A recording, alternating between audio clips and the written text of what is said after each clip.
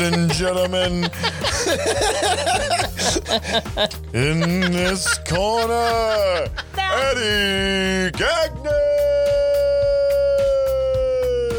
And in the opposite corner, Kristen Gagnon.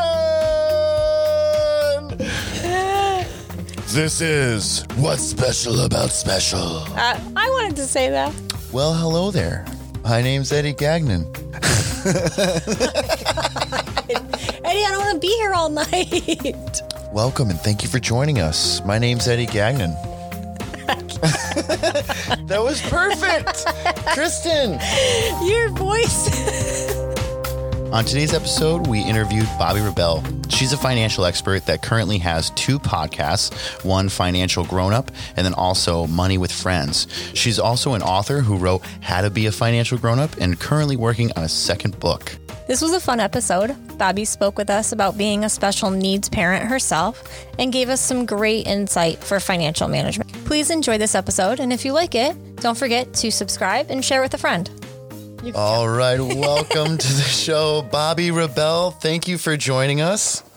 Thank you so much for having me. Bobbi is a certified financial planner, and we're super excited to have her on the show. She's also a parent, correct? Yes, I am. And how many kids do you have, Bobbi? I have 3 kids. I have 2 stepchildren, ages 23 and 20. They keep changing their ages every year, so I have to, focus. Remember that. And then I have a 12-year-old. Awesome. So tell us a little bit about, you as a parent and a little bit about yourself. So I grew up in the New York area and went to Penn and went to I wanted to be a journalist, I should say. I already lost my train of thought. Anyway, so I became a journalist. I worked for CNBC as a production assistant, started at the very bottom. I actually was an intern at CNN before that and worked my way up, eventually became a business news television anchor and literally traveled the country interviewing CEOs from, Bill Gates to, the guys from like Shark Tank. Like I've interviewed Barbara Corcoran, Kevin O'Leary, and so on. And I had a great career in business TV. And then for a number of reasons, one of which we'll talk about, which has to do with my 12-year-old, I decided to pivot and I became an author in large part, one, because I really did want to write this book, but also because I wanted to have a different kind of work schedule, a different lifestyle so that I could be a little more focused on making sure that things were good with the now 12-year-old, because there was a lot of activity going on that, can be challenging for nannies and caregivers. So I wanted to be more hands-on. And so I wrote the book, How to Be a Financial Grown-Up, which now became the podcast, Financial Grown-Up. And I also host another podcast called Money with Friends with Joe Salsihai. Which is busy because you don't just do that like once a week or once a month. You do this like multiple times a week.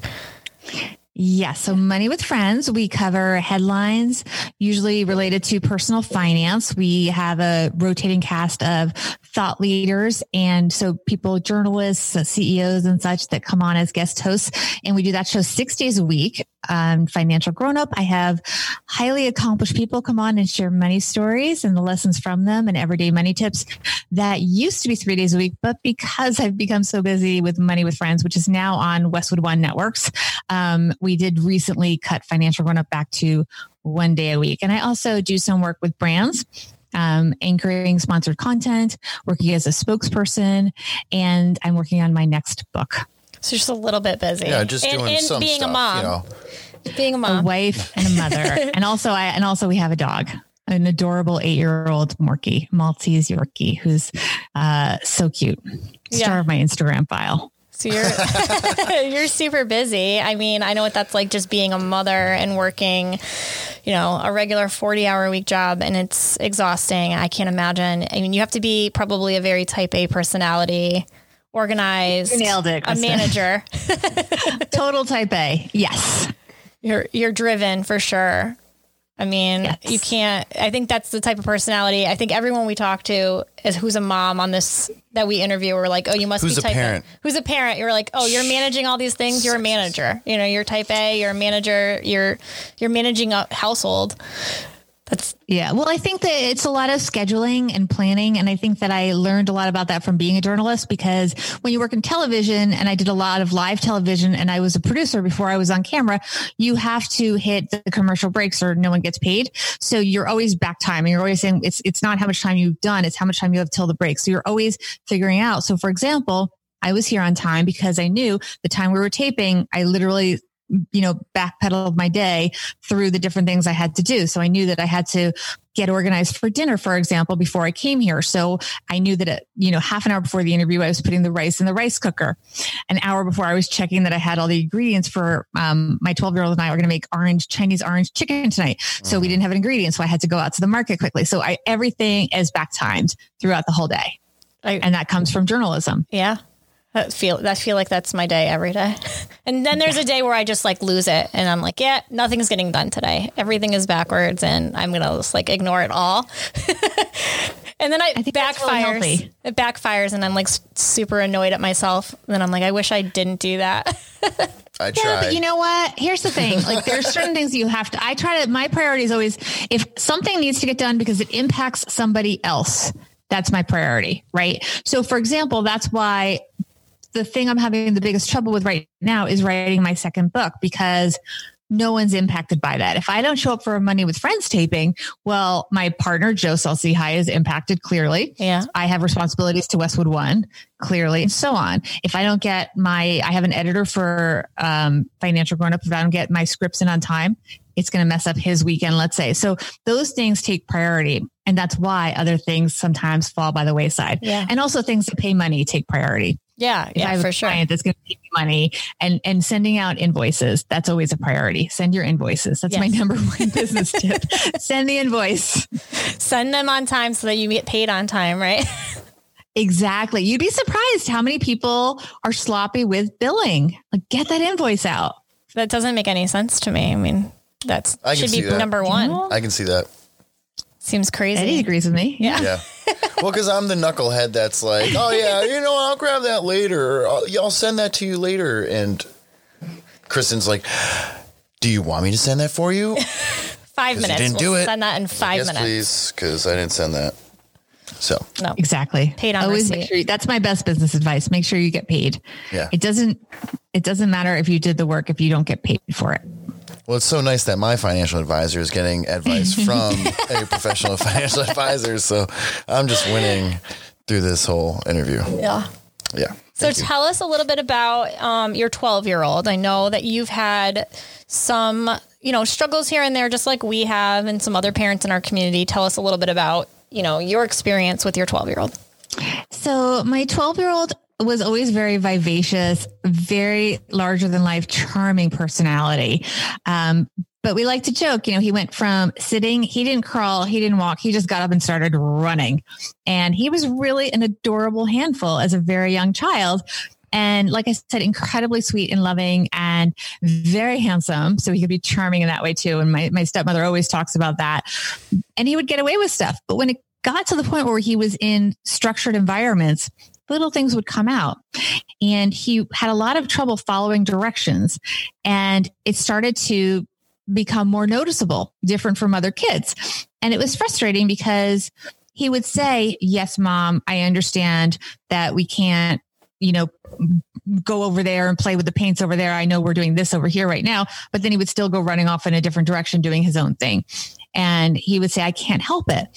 We would be, let's say, at a birthday party, and he would be great at circle time, doing a quiet activity. But then let's say if it was the little girl's birthday party and, we're in New York, so sometimes it would be at a club and they take out the disco ball and suddenly they're having this dance party and all the other children are jumping up and down and having the best time. And there's confetti flying and the DJ is having a blast and there's all kinds of stuff happening. And suddenly there's a total meltdown. Yeah. And he's hiding under a chair and I don't understand why.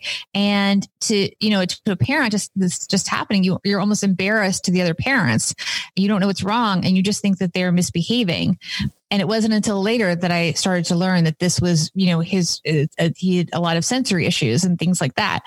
that he couldn't control it. It was, you would say, don't climb up that, we have a lot of scaffolding in New York, and you'd say, don't climb up that scaffolding. It's dangerous. There's, nails coming out of it. There's so many, you're going to fall on concrete. There's so many dangerous things.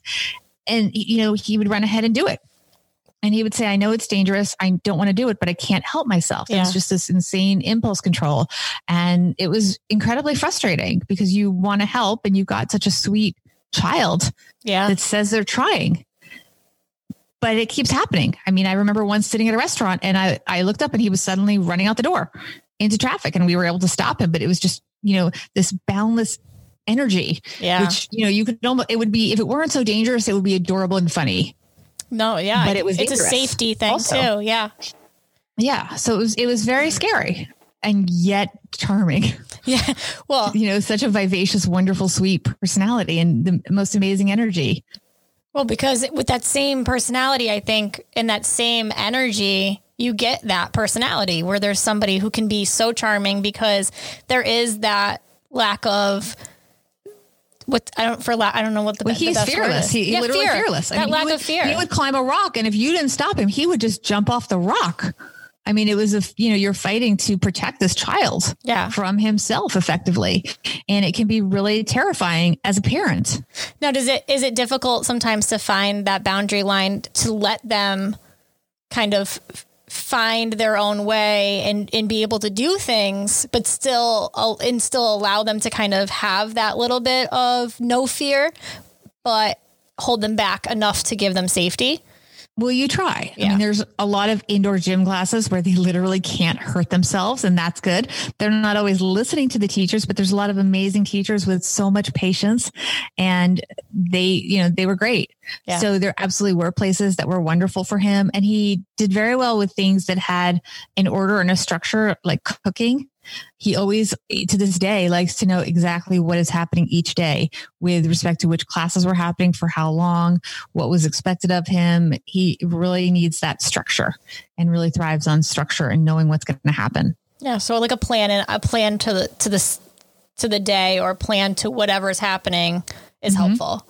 Yeah. Perfect. I mean, that's actually, I think, something that maybe seems counterintuitive for somebody who has some lack of impulse control, because you'd think that might be difficult for them, thinking, right, we're going to give you structure, when it's hard for them to have structure, but really it's probably something that they strive for or that they need. It is, exactly. It does seem counterintuitive. And it's interesting because we did end up moving schools for him. The school that he was in was not the right fit, as we like to say euphemistically. And so we had to look for a new school. And I did look at some progressive schools that had really no structure. And I remember dropping him off for the day, and they had to call me to come get him because he said he didn't like it. He didn't know what was going on. It was one of these schools with no walls, and the grades kind of blend. And he really wanted to have a structured classroom. And now he's in a school where I think they're going to loosen up the uniform a little bit. But, he really enjoyed putting on a uniform with a blazer and a tie.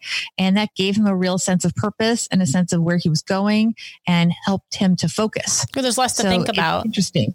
Yeah, exactly. Well, they'll still have a uniform. It's going to be less formal, I think, because I think the school realized that was not the right fit for the kid. It wasn't really of the times. Yeah. So I think that's, what they did. Give them a little freedom to kind of. They're giving them a more casual uniform. Casual, yeah. Still uniform, but they don't have to wear a blazer and tie every day, which I think is a really good thing. I think it's progress. Yeah. Let them kind of have a little identity at the same time. Structure plus identity. Wow. Yes, it's always fun. That was a little, I'm not going to lie. That close was to home.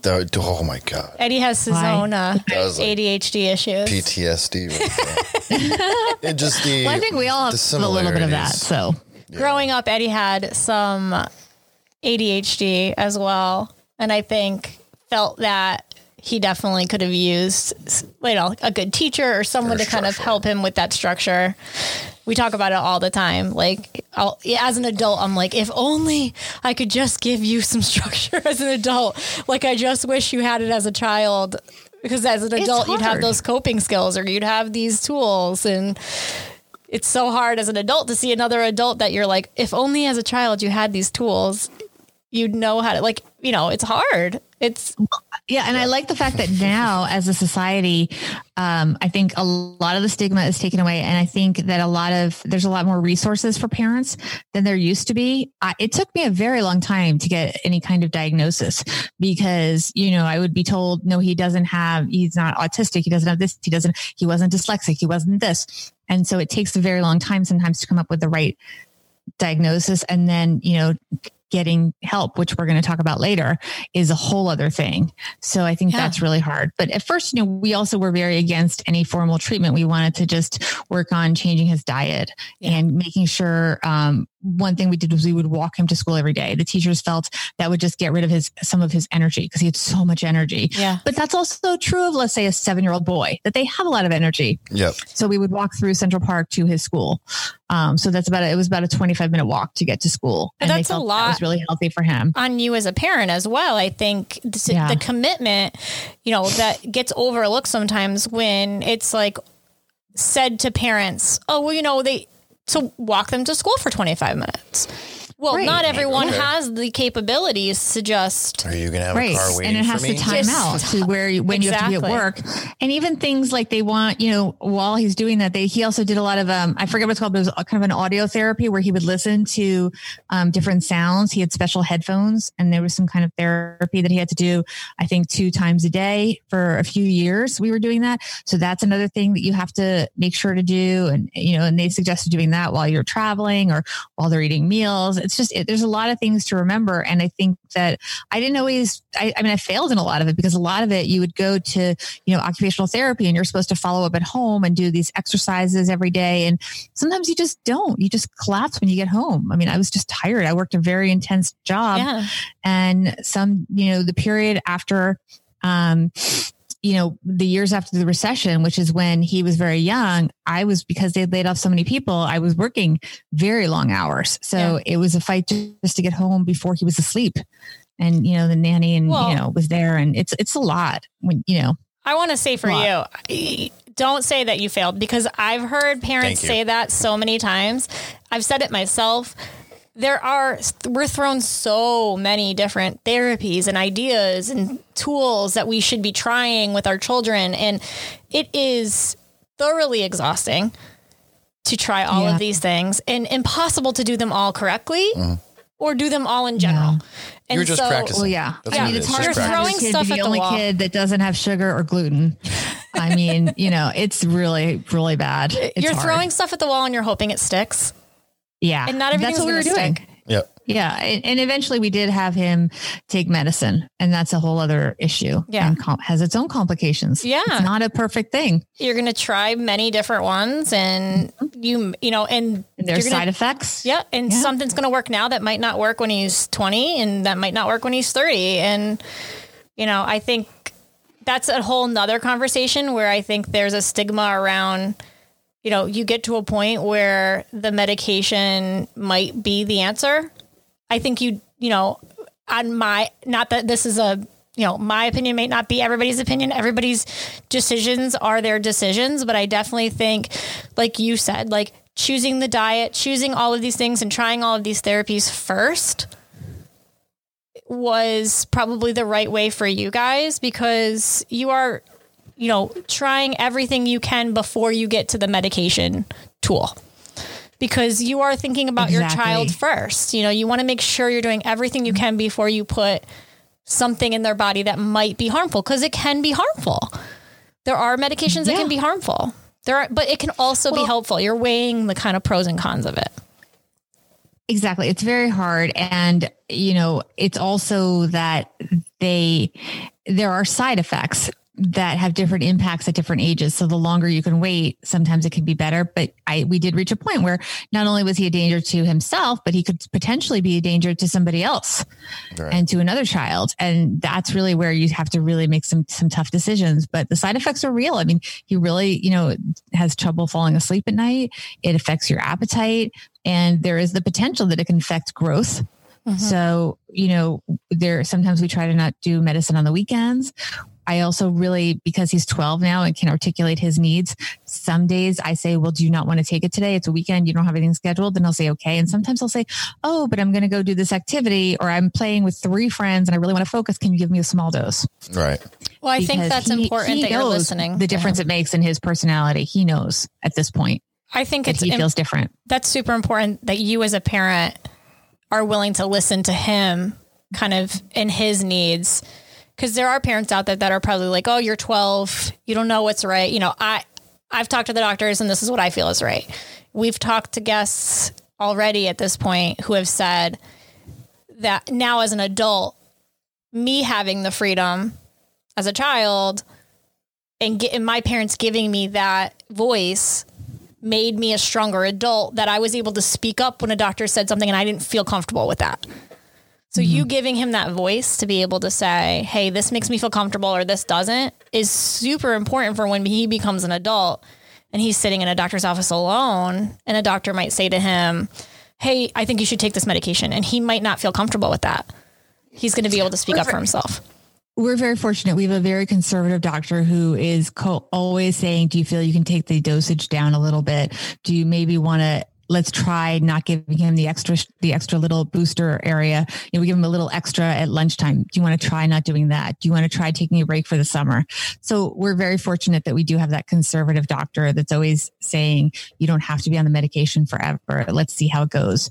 Because you don't want to see dependency, and it is something foreign in their body, and it can affect their personality as well. He knows he acts differently. It's a sort of a quieter, chill personality, which can be great. Yeah. But it's also not great. It's not his true self. Yeah. So it's important to do, for example, when it comes to standardized testing, he did horribly. It was worse than if you just pick the answers random. It was, as if he wasn't there. It was worse. And then when he had the medication, suddenly he's incredibly bright.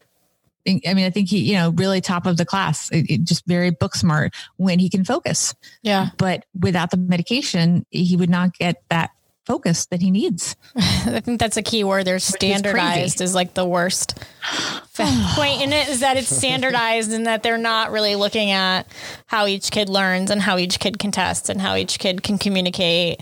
They're just going with the standard, and not every kid is the standard. But that's a whole nother topic for a whole nother day. No. But it's also important. We did get him into what I believe is the right school that first of all, they've been doing a great job with the remote learning. If he is ever not in the seat when he's supposed to be, I get an email. Well, he gets an email and I'm CC'd on it. If he is slumping in his seat and not sitting upright, I get an email. That's fantastic. So they're on him. And I really have to say, we found a wonderful school for him. And they, even just before he started in 5th grade, they knew what he needed. And they said, okay, because he has focus issues, we're going to put him in the front row. We're going to make sure he's not distracted. We are aware of this. And having the teachers just know that is critical, and making them partners and communicating with them. How long did it take you to get, to find the right school and get him to this point?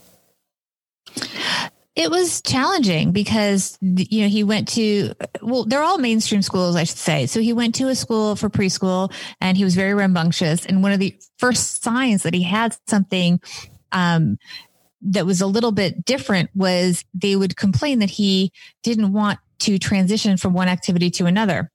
Now, here's the thing.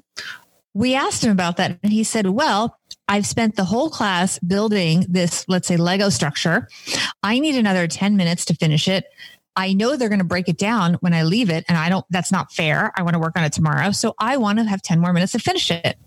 So to me, I think he's being logical, but to the teachers, he's being difficult. Right. And that's not the rule. The rule is when time's up, you're done and you start over tomorrow, because other children have to use that toy. Yeah. So it's tricky. So that school was a little tricky, but he, quote, graduated at age 5 and then he got into a very strong academic school, but it was very specific our way or the highway school. And I think that it was challenging. And as the years went by, the problem was they could see how bright he was in sort of a book smart way, but yet you had this behavior. And we did have somebody that would sit with him in class. I think it was called the SIAT. And we did have an IEP, which meant he got extra help. So for one period that was maybe a lighter class, he would go and have occupational therapy. He would have extra academic help and all of that. but it was still so much that when it came to middle school, you can't have those services when you start getting to middle school. So then we did switch him to a school that was a better fit for someone that had his needs. But they're all mainstream schools. Yeah. But it seems like, and I mean, kudos to you for sticking with it, but it does seem like it's been a little bit of a journey for you guys to kind of get him to this point. And for him as well, it sounds like it's probably been tiring, for lack of a better word. Yeah. Well, he didn't know how much he was struggling. He didn't want to leave the other school because he had friends. He was always very affable.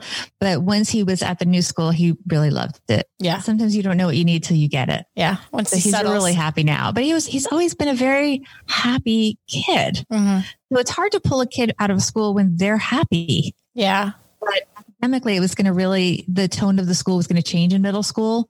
And it just was not going to be a fit. I thought he would have started to struggle in middle school. So we wanted to prevent that negative experience that we could see coming down the road. Well, it sounds like, you're probably at the plateau now where things are starting to kind of level out, hopefully.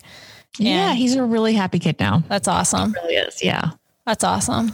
Except for the whole pandemic, stuck at home doing your classes on Zoom, missing your friends. Yeah. Great. But look, he's on FaceTime with his friends at lunchtime. And so he's at least social and basically doing what every other kid is doing. Yeah, that's the thing, is that they're all doing it right now, which is, it is terrible though. Like our kids, I was just telling someone at least once a week, there's a mini little meltdown where they're just crying and saying, I don't understand why I can't see my friends. This is so hard. When will this end? That's the hardest part. When will this end? When can I go see grandma? When can I?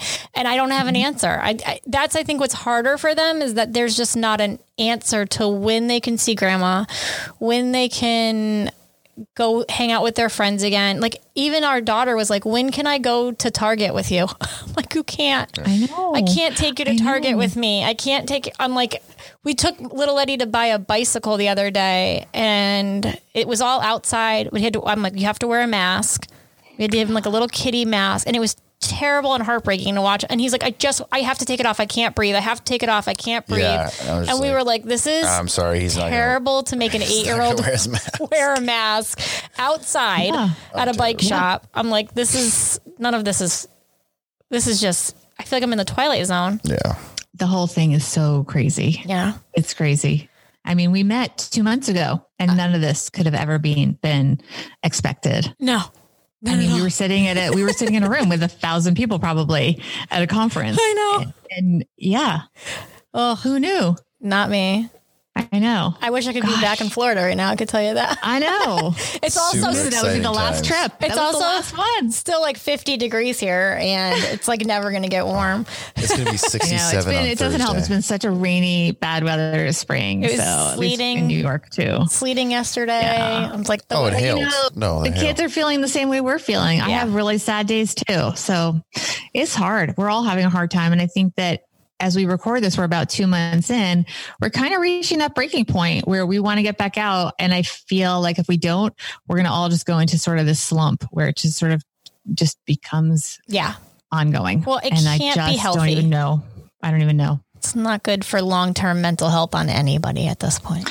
No, it's really not. At least the weather will be better and we can be outside a little more. Yes. Yeah. Maybe, depending on where everybody is, but it's really hard. And, my son does go to sleepaway camp now and he had a good year last year and wants to go back. That's exciting. He signed up, but I don't know if it's going to happen. We keep looking for one, but Bella's not feeling it. My God. It would be so good for her. She doesn't know how good it is. Weird about it. It's good. They want to do it, then they don't want to do it. They'll watch like the show there on Bunked. Yeah, whatever.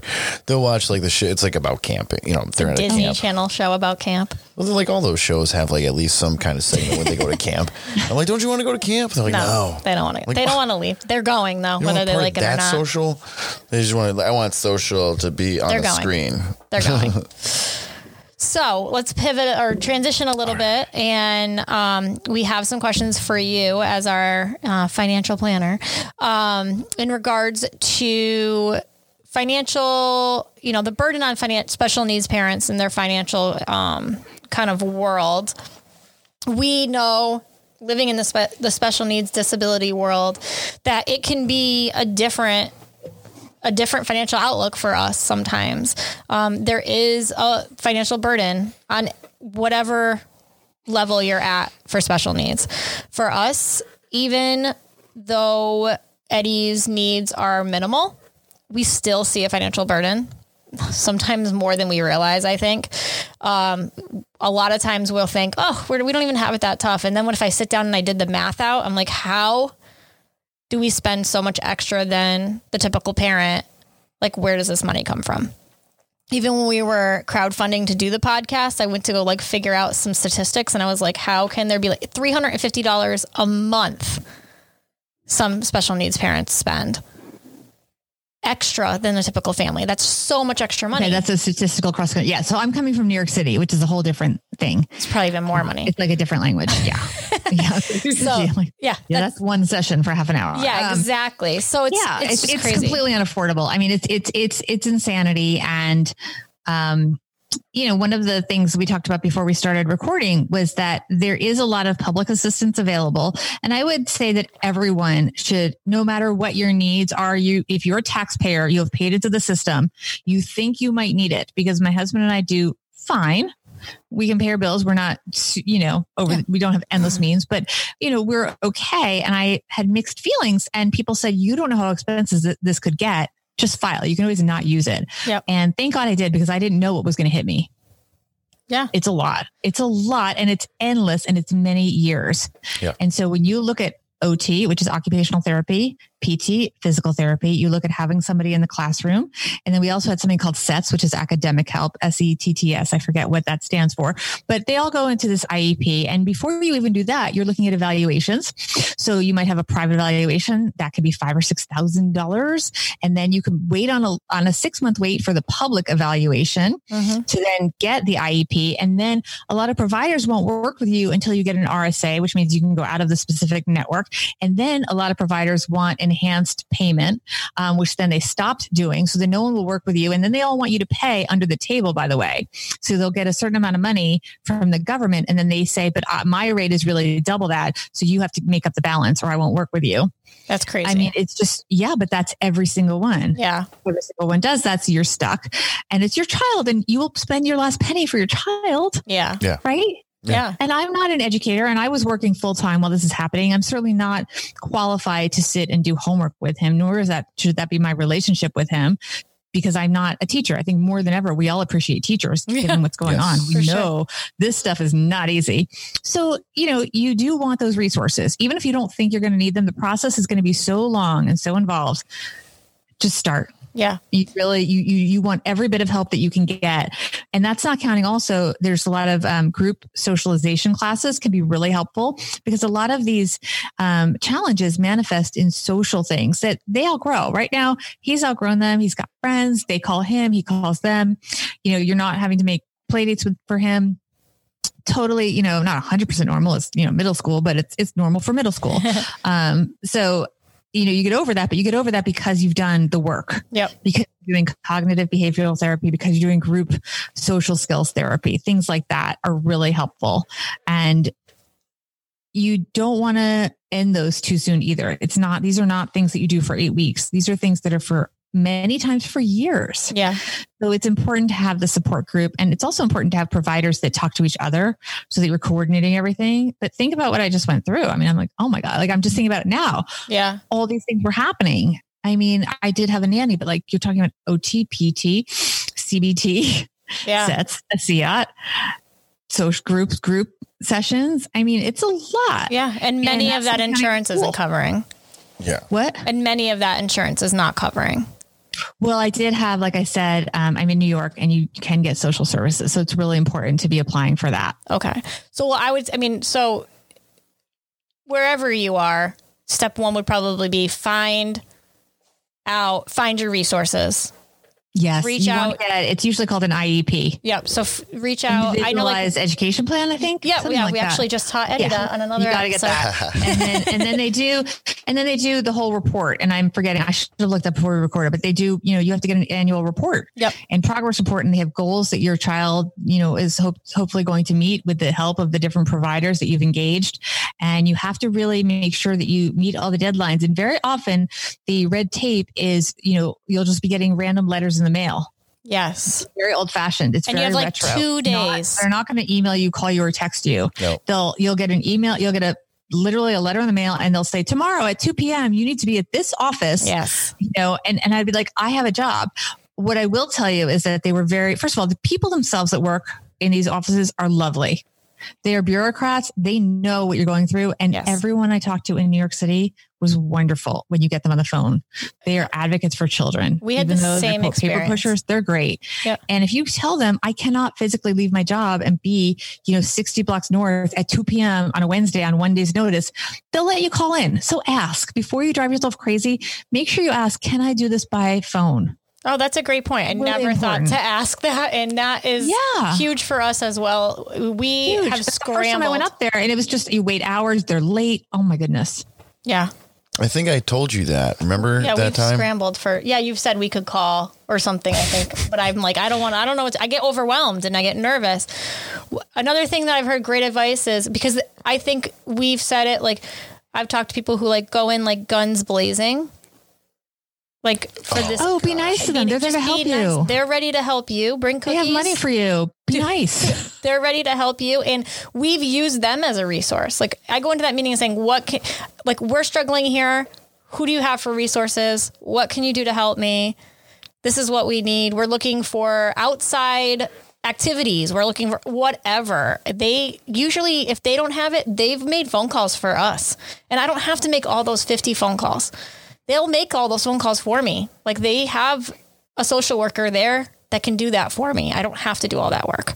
I think we should a lot of resources. Reiterate with the whole guns blazing, because there's a lot of parents out there that feel like they are the freedom fighter, for their child. Well, there's ways you have to be a fighter for your child, but there's ways to fight that are going to be more effective. Exactly, and you have to realize these are people that are on your side. They've chosen. They don't get paid a lot. These people that choose to do this, they want to help, and they're frustrated with the system and the tools that they've been given just as much, and they have a limited budget, and they're trying to do their very best. And by the way, I don't know about in other cities, but there's a scandal going on with the SATs and these movie stars and all that. And there are people that try to get their children to be like fake diagnosed. And so a lot of these people are dealing with that sometimes, where they just think that their child should get extra time on a test. Let me tell you, I don't think the extra time does anything. I think it's fine that he can in general. The teachers have said that's not the issue. Yeah. It's just not. I mean, it's fine. And I think he gets to be in a different room. Maybe he can focus better.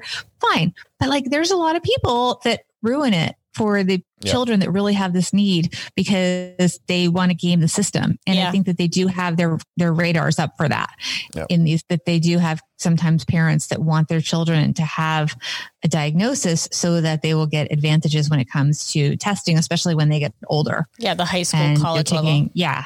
Well, that's a part of these allegations in the scandal, was that parents would say that their child had a need to have a privately administered exam so that they could cheat, which is crazy when you think about it. Right, because they would be like, really they need to be in a different room, and then they would pass off the test. There would be somebody else to take the test for them, and then put it back in. Not to plug another podcast, but there is a great Gangster podcast. Gangster Capitalism. I love it. I'm so obsessed with it. But it's all about check it out. It's all about the college admission scandal, and I love it. I can't the whole podcast is about that. Yeah, it's like Serial. It's like I can't get enough of it. I'm so obsessed with it. This guy did his research and stuff. It was amazing. I find the whole thing. I just find that the whole thing really absolutely fascinating, because I've been through it with my stepchildren, the college admissions process, and I'm like, get a life. Oh, by the end really, of it, really, this is what you're doing with your money, and this,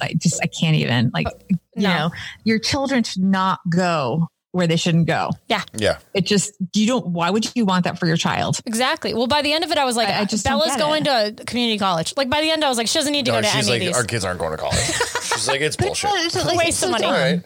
Yeah, I was like, this is bullshit. They're not going to any of these colleges. We don't need any of this. Like, by the end of it, I was like, this is such a waste of money.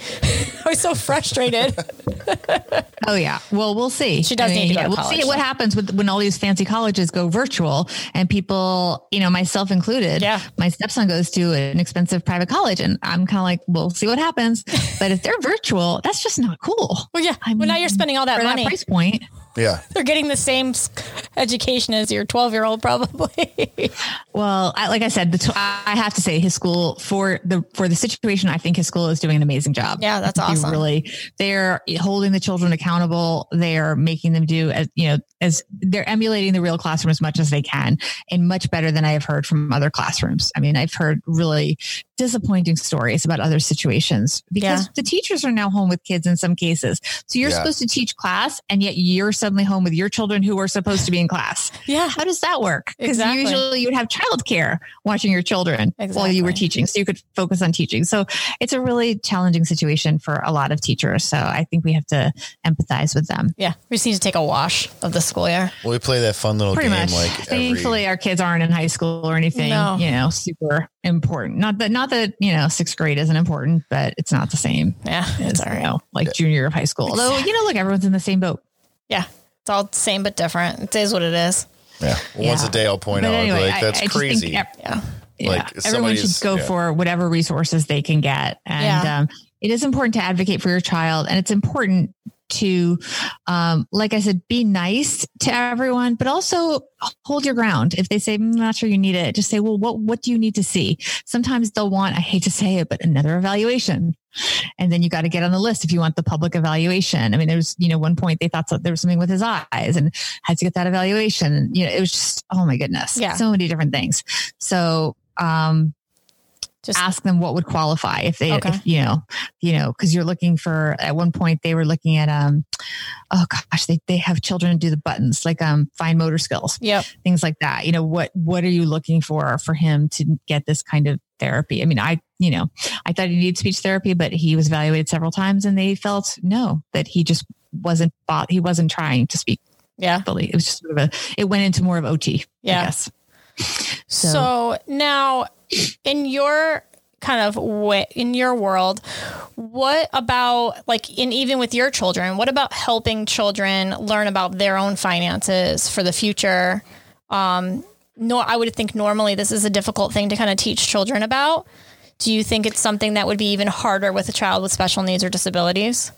Not necessarily, because as I mentioned, my son really enjoys structure. So for example, he had a jar filled with coins that was a savings jar. We did a save, spend, give, which is something recommended by an author named Ron Lieber, who wrote a book called The Opposite of Spoiled. So he had his savings jar and we wanted to put it into the bank. And we brought it to the bank. I thought that you could just dump it in a machine and it would count it for you. Apparently not. Apparently you can either go somewhere and you pay 11% at some box at a supermarket, which was not close by. It was very heavy. And plus it's 11%. Or they were very kind. In our case, they handed us this tray where you can count out the money and you can roll it yourself. Yep. And I said, well, it's your choice. It's your money. Do you want to walk, 8 blocks and pay 11%? Or, we have an hour before your next activity. Do you want to just chill and make the rolls of the money? And he's like, well, let's start. Let's see how long it takes us to do. It took forever. We did some and we ended up bringing it home, but we're sitting there rolling this money and we even did a little Instagram story on it. And he said, Mom, this is kind of, this is very satisfying.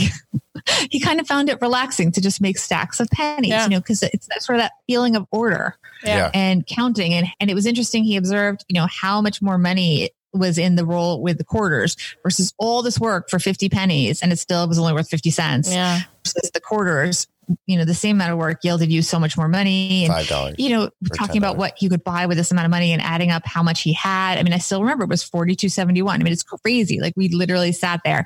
So I think that a lot of lessons can be very helpful to them and really help them make sense and give order to their world. Yeah. And I mean, in that you're teaching him not only those math skills and those money skills, but also how much his money is worth to him. So the next time he has that same amount of money, is it worth walking those blocks and taking that percentage, or is it worth doing the work?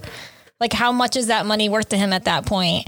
I think that's a super big life lesson, because as adults, you're kind of like, how much is this money worth to me? Is it worth using my credit card? Is it worth using my debit card? Like, you're kind of learning. Do you want to pay the interest on that, or do you want to use my debit card? It's kind of the same lesson in a way. So do you recommend getting children like bank accounts? And at what age do you recommend kind of starting to teach them financial lessons and things like that? So right now we've gotten each kid a bank account at 13, like their own, that they literally administer. That I should say, well, he has a bank account actually. So I take that back. He does have one, but he doesn't have a debit card. Okay. Like a savings that's in his possession. Right. So we did deposit that money in his account. And I also told him, because I would add up his birthday gifts. I did tell him that I moved a certain amount of money into a brokerage account where it's in an S&P 500 index. Okay. Because I didn't want so much money sitting in that account. I mean, he's 12. So, a lot of birthday gifts add up. So you don't want that much just sitting in savings. And I brought up stocks. You have to kind of see what kids are interested in. He hasn't been that interested yet. So you answer their questions. And, there's a lot of things that he sort of knows by osmosis because of sort of a job hazard with me. Yeah. So he had a toe injury. And he was kind of annoyed at me, but I started going on about, well, it's December and we've already used up our deductible for our insurance. So this is great because it'll pay for 70% of your And he's like, I know how that works by now, Mom, like with the eyes rolled, he's just, and then he poses because he knows I want to do an Instagram story about it. So that's so funny. We're the typical kids. Like one post, but I wanted to check the picture first.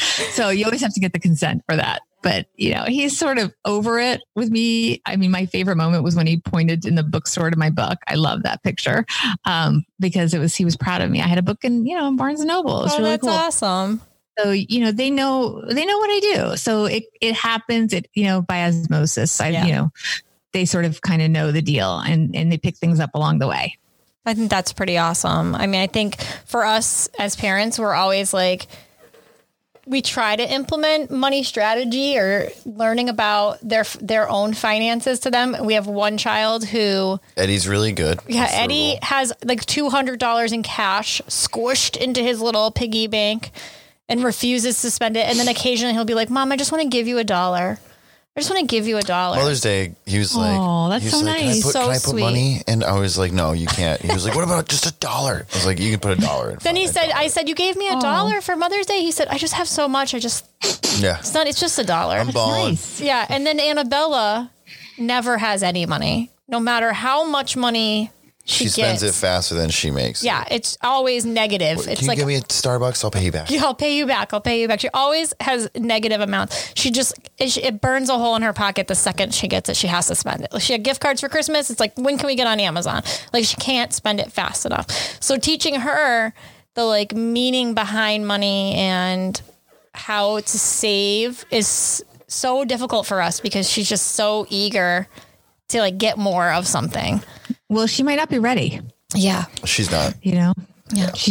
That's a frustration. And, look, there's 3 kids and, I raised them all of my stepchildren grew up living with us and, very different personalities, especially when it comes to money. And, as the oldest one got out of college and, was suddenly on her health insurance, she has a whole new appreciation. And the irony is she has good. She works for a big company. So in theory, she has good insurance. It's not great because it is what it is. Yeah. But I mean, she works for a large company. So she has real insurance and it's really bad. But that's what insurance is these days. And seeing the behavioral change when it was suddenly her own money that she had worked so hard to earn in her very real grown-up job, you see a whole change in behavior. And sometimes it's not going to happen till then. Yeah. Until they feel it. You have to feel it yourself and understand the feeling of, do I really want to go to this discretionary appointment that I don't really need to go to? Yeah. People start making different choices. Yeah. So that's maybe when it's going to come. And maybe, you just start at the appropriate age. You say, this is what you have. And when you run out of money, then that was your choice. And they might have to miss something that you really don't want them to miss. Yeah. So, but that's easier said than done. That's a really hard thing to do. Yeah. Kristen just takes my debit card and I'm not take it away.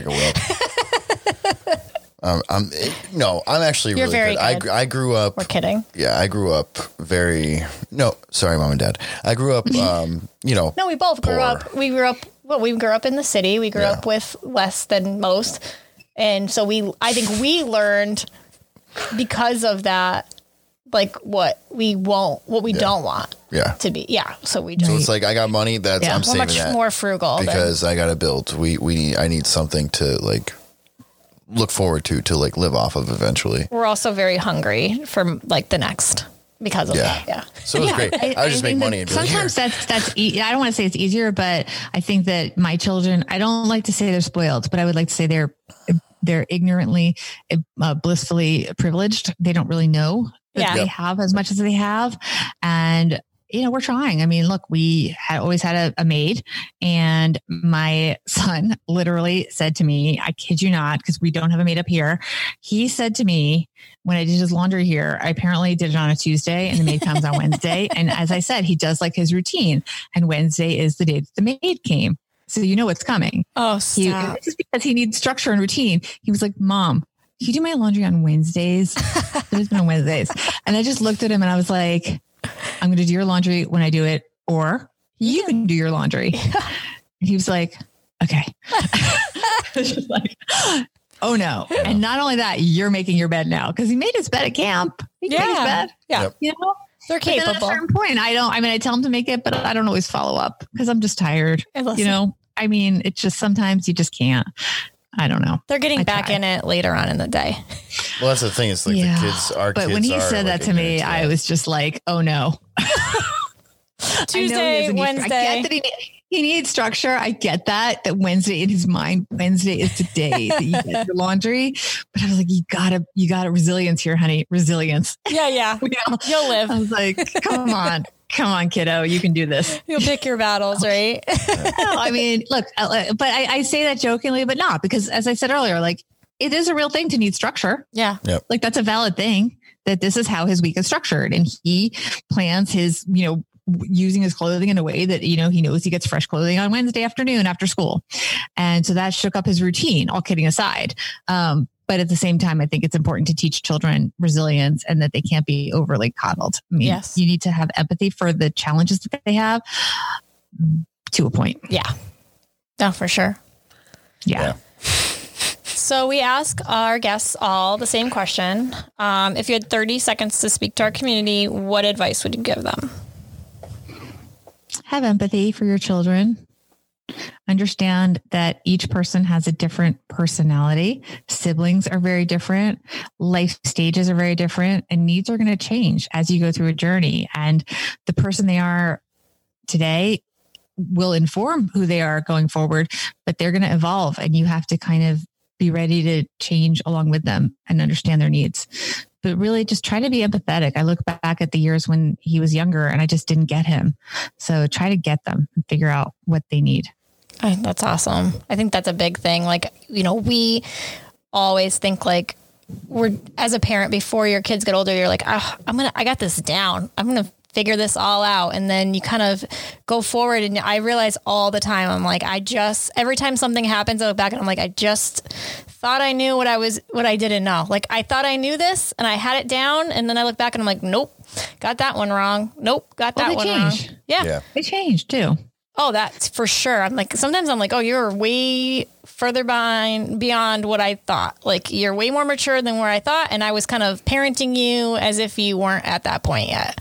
So I'm evolving as she's evolving at the same time. Right. I mean, I didn't come into this with any experience. And so you can't be too hard on yourself because we're all flying blind. Yeah, for sure. For sure. Yeah. I just keep it real with the kids. Yeah. I'm like, what? It's because you are. What's wrong? Still there. What do you want?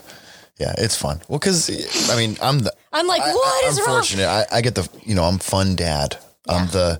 You had a bad day. Let's go. We're going to go do something. Like you can dictate what it is. You can tell me what you want. We can go do that. But that's what we're going to go do. Where it's like, I just always have the stupid jokes or the, Dad, it's not the right time comments. I don't know. That's helpful for them, though. Yeah. I think when they're having a tough day to be like, what do you need from this situation? And then just following their lead. In the moment, you'll be pissed, but later that night, you'll be like, thank you. Yeah. Thank you for intervening. You're welcome. I'm pretty good. So what are you working on next? Like what's kind of to come for you? things are kind of weird right now. I'm supposed to be working on my book, which is Raising Financial Grown Up, which is really about the older years, about, kids 16 to 26 and helping them learn to be independent adults. And I have to kind of rethink that a little bit, because with this pandemic, you want kids to be independent, but you also want them to know that it's okay to be a little dependent sometimes when you need to be. Yeah. Right. Because this is the time when I think there's a lot of intergenerational support going on. Oh, for and we sure. have to know that that's okay. Well, I think it's too, that's an age group. Even I know when I was there, you kind of get lost at that point. You don't really learn those skills when you're in high school, and then you kind of get on your own in college, and you're sort of on your own financially, but not really.